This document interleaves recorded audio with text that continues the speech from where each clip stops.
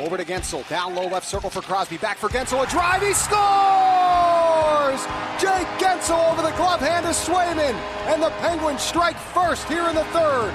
Zibanejad on with Suchevich and Lafreniere. Zibanejad gets the shot up. He scores! It's a hat trick for Mika Zibanejad. His third of the season. Torrey Krug in a 5-on-3 scenario. Ryan O'Reilly. Krug one-timer. Hoffman, he scores! Mike Hoffman with a rocket. Power play goal. Blues back up by 1.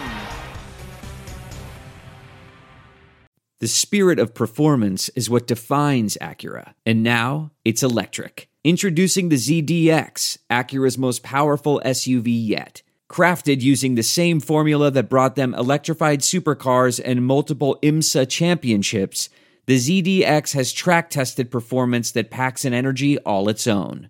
Unlock the energy and order yours at Acura.com.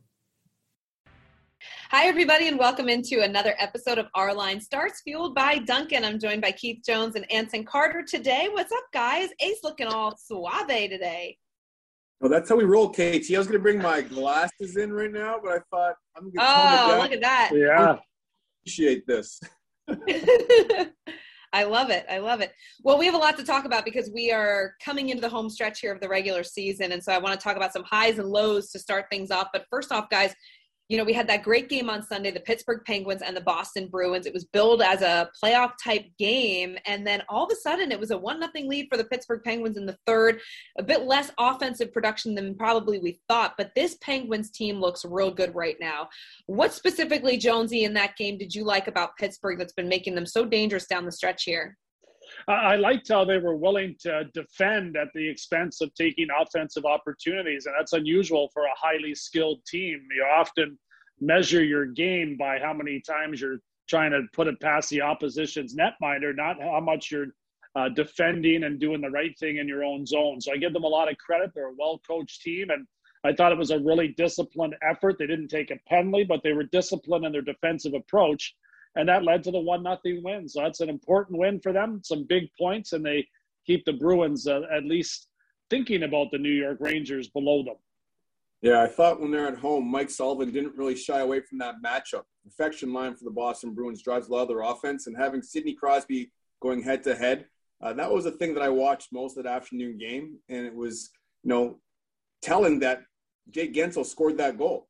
Gensel and Russ are tremendous, really solid defensive players. Sidney Crosby plays a 200-foot game, so you're going to have to make sure that you mind what you're doing in the defensive zone first when you're playing against those guys. The perfection line, they were perfect. They just couldn't score. And, 1-0 game is a perfect example of what playoff hockey is going to look like in a few weeks.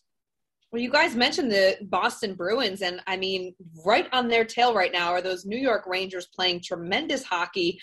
You look at the Bruins, and things are not perfect there right now. They're going to try and correct some of the issues they had on Sunday afternoon against the Penguins. But can they make the playoffs, Jonesy? Will they hold on to that fourth and final spot?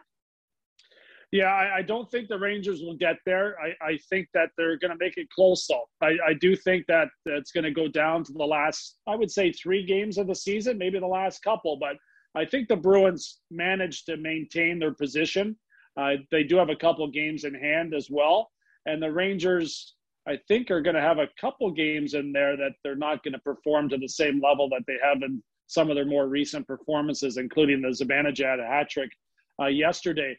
They've got a lot of gifted offensive players. I think the loss of Jacob Trouba on the back end is going to prove to be too large of a loss as these games become that much more important in the next few days and weeks. Yeah, I think this is going to be a big test for the Rangers coming down the stretch here. I think they gained some valuable lessons last year, getting in that playoff postseason, playing against the Carolina Hurricanes. Didn't work out the way they expected to work out, but I agree with Jonesy. I think the Boston Bruins have way too much experience for them to falter. I think the New York Rangers still have young players that are going through this for the first time, like Alexei Lafreniere in particular, even though he showed that he's been making strides as a first-year player compared to what he was doing the first couple months of the season.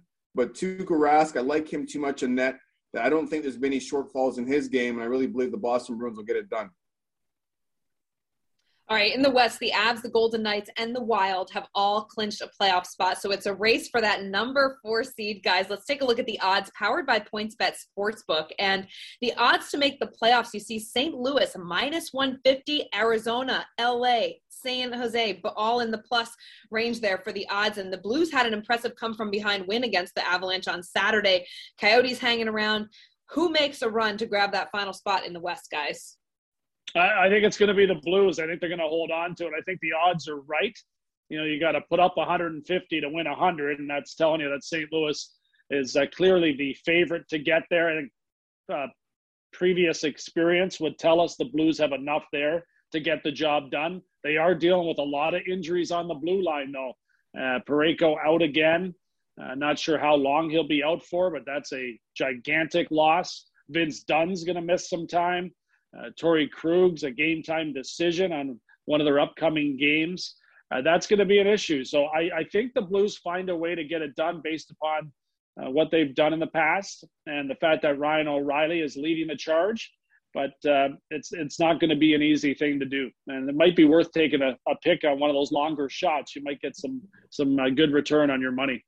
I'm not really a gambling man, Jonesy, so I'm going to follow your lead. I'm going to go with the St. Louis Blues also, just because they have a lot of guys with Stanley Cup rings on those fingers. And Ryan O'Reilly showed me enough in that game against the Colorado Avalanche, a team who I think will be the Stanley Cup champion this year, that they still have enough moxie in that locker room that when they have to dig down deep and their backs up against the wall, the St. Louis Blues will still come through. Arizona, they're a scrappy team. I like the way they play. I always say Darcy Kemper's one of the top 5 goalies in the National Hockey League. That hasn't really changed. And Jake Chikrin's game has really been taken to a whole different level, too, offensively in the back end.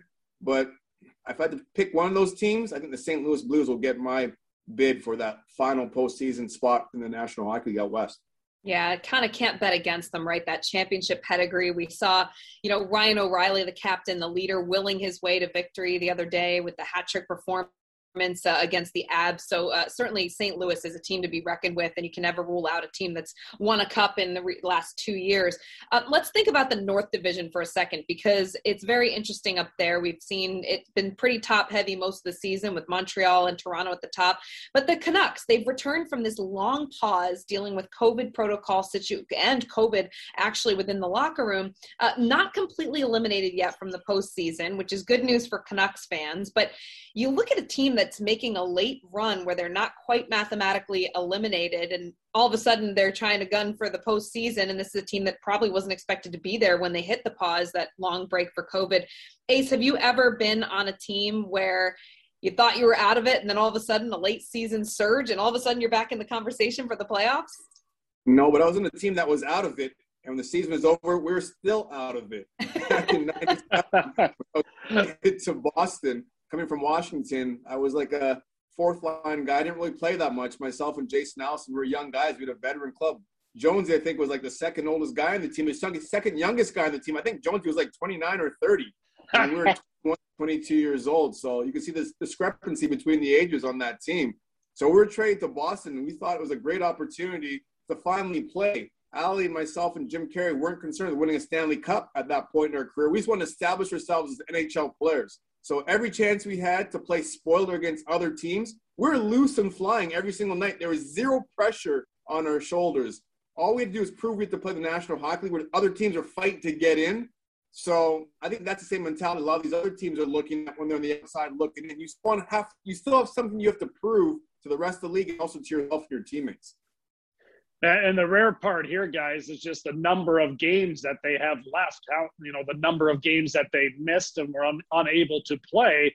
And now they've got to catch them up in a really short period of time. I think that's why it becomes a little more unlikely that they will succeed in making it to the postseason.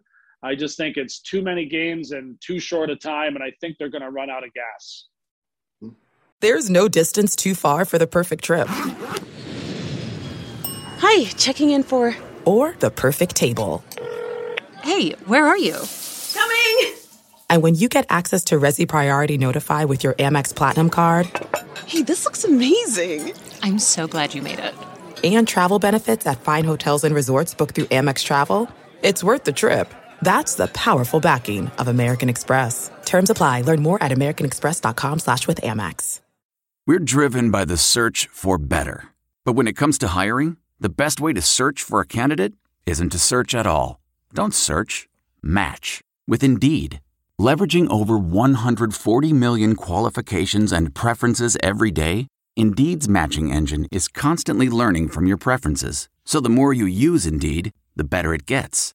And listeners of this show will get a $75 sponsored job credit to get your jobs more visibility at Indeed.com/match. Just go to Indeed.com/match right now and support our show by saying you heard about Indeed on this podcast. Indeed.com/match. Terms and conditions apply. Need to hire? You need Indeed. All right. The North also interesting with the Leafs looking good. The Winnipeg Jets, can't rule them out as well. So lots to look forward to in the North. Let's shift our attention now. It's time for the Cold Brew Check Fueled by Dunkin, a 3-team race in the Central Division between Carolina, Florida, and Tampa. Who is going to finish on top? Ace, lead it off. As much as I want to say the Stanley Cup champions, the Tampa Bay Lightning, I'm going to say the Carolina Hurricanes, because I don't think the Lightning really have much to prove right now. They don't have to win a division. They've already been there, done that. They've won a Stanley Cup already. I'm sure Coach Cooper might think about resting some of his players. And I think that young, hungry Carolina Hurricanes team has something to prove. They want to win a division title. They want to go in the postseason with some momentum going on their side. So I think Carolina is going to hold on and win that division.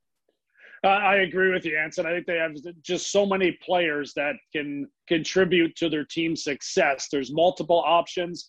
They are, for the most part, healthy, and I think that's very important, and they play the same way every night. So there's been a lot of consistency to their game.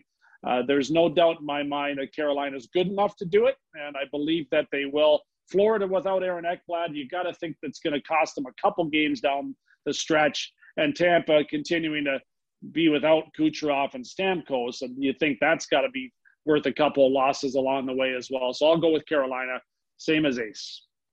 All right, that was the Cold Brew Check, fueled by Dunkin. This season, be sure to grab a cold brew for game time, because where there's hockey, there's Dunkin. While we are still talking about the Carolina Hurricanes, I'm just curious, there's a lot of questions for next season for Carolina. You've got Dougie Hamilton, an unrestricted free agent. You've got their head coach, Rod Brind'Amour.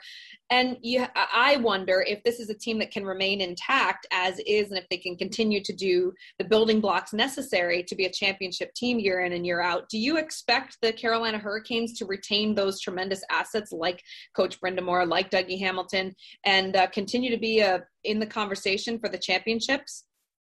I think they will definitely keep Rod Brind'Amour. I think they'll come to find some common ground. He loves being there. He loves coaching that team. He's a big part of the fabric of the Carolina Hurricanes. I would be shocked if he's not there.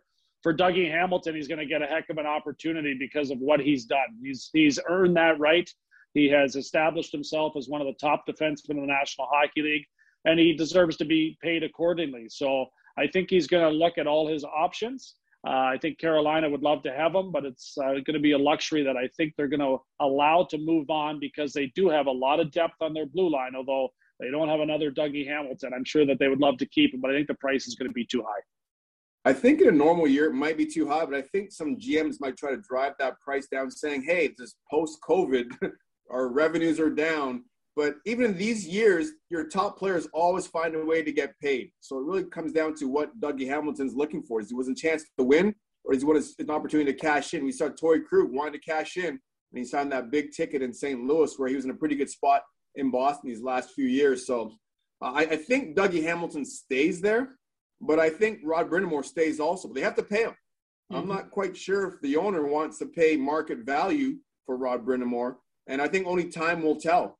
They've done a tremendous job so far with their on-ice product. Now will they realize they have to reinvest in that to keep it where it's going right now? Season ticket sales have gone up. Attendance has gone up before we've had this pause and before we've had no fans in buildings. And the momentum's going the right direction for the Hurricanes. They got to keep it going the right direction.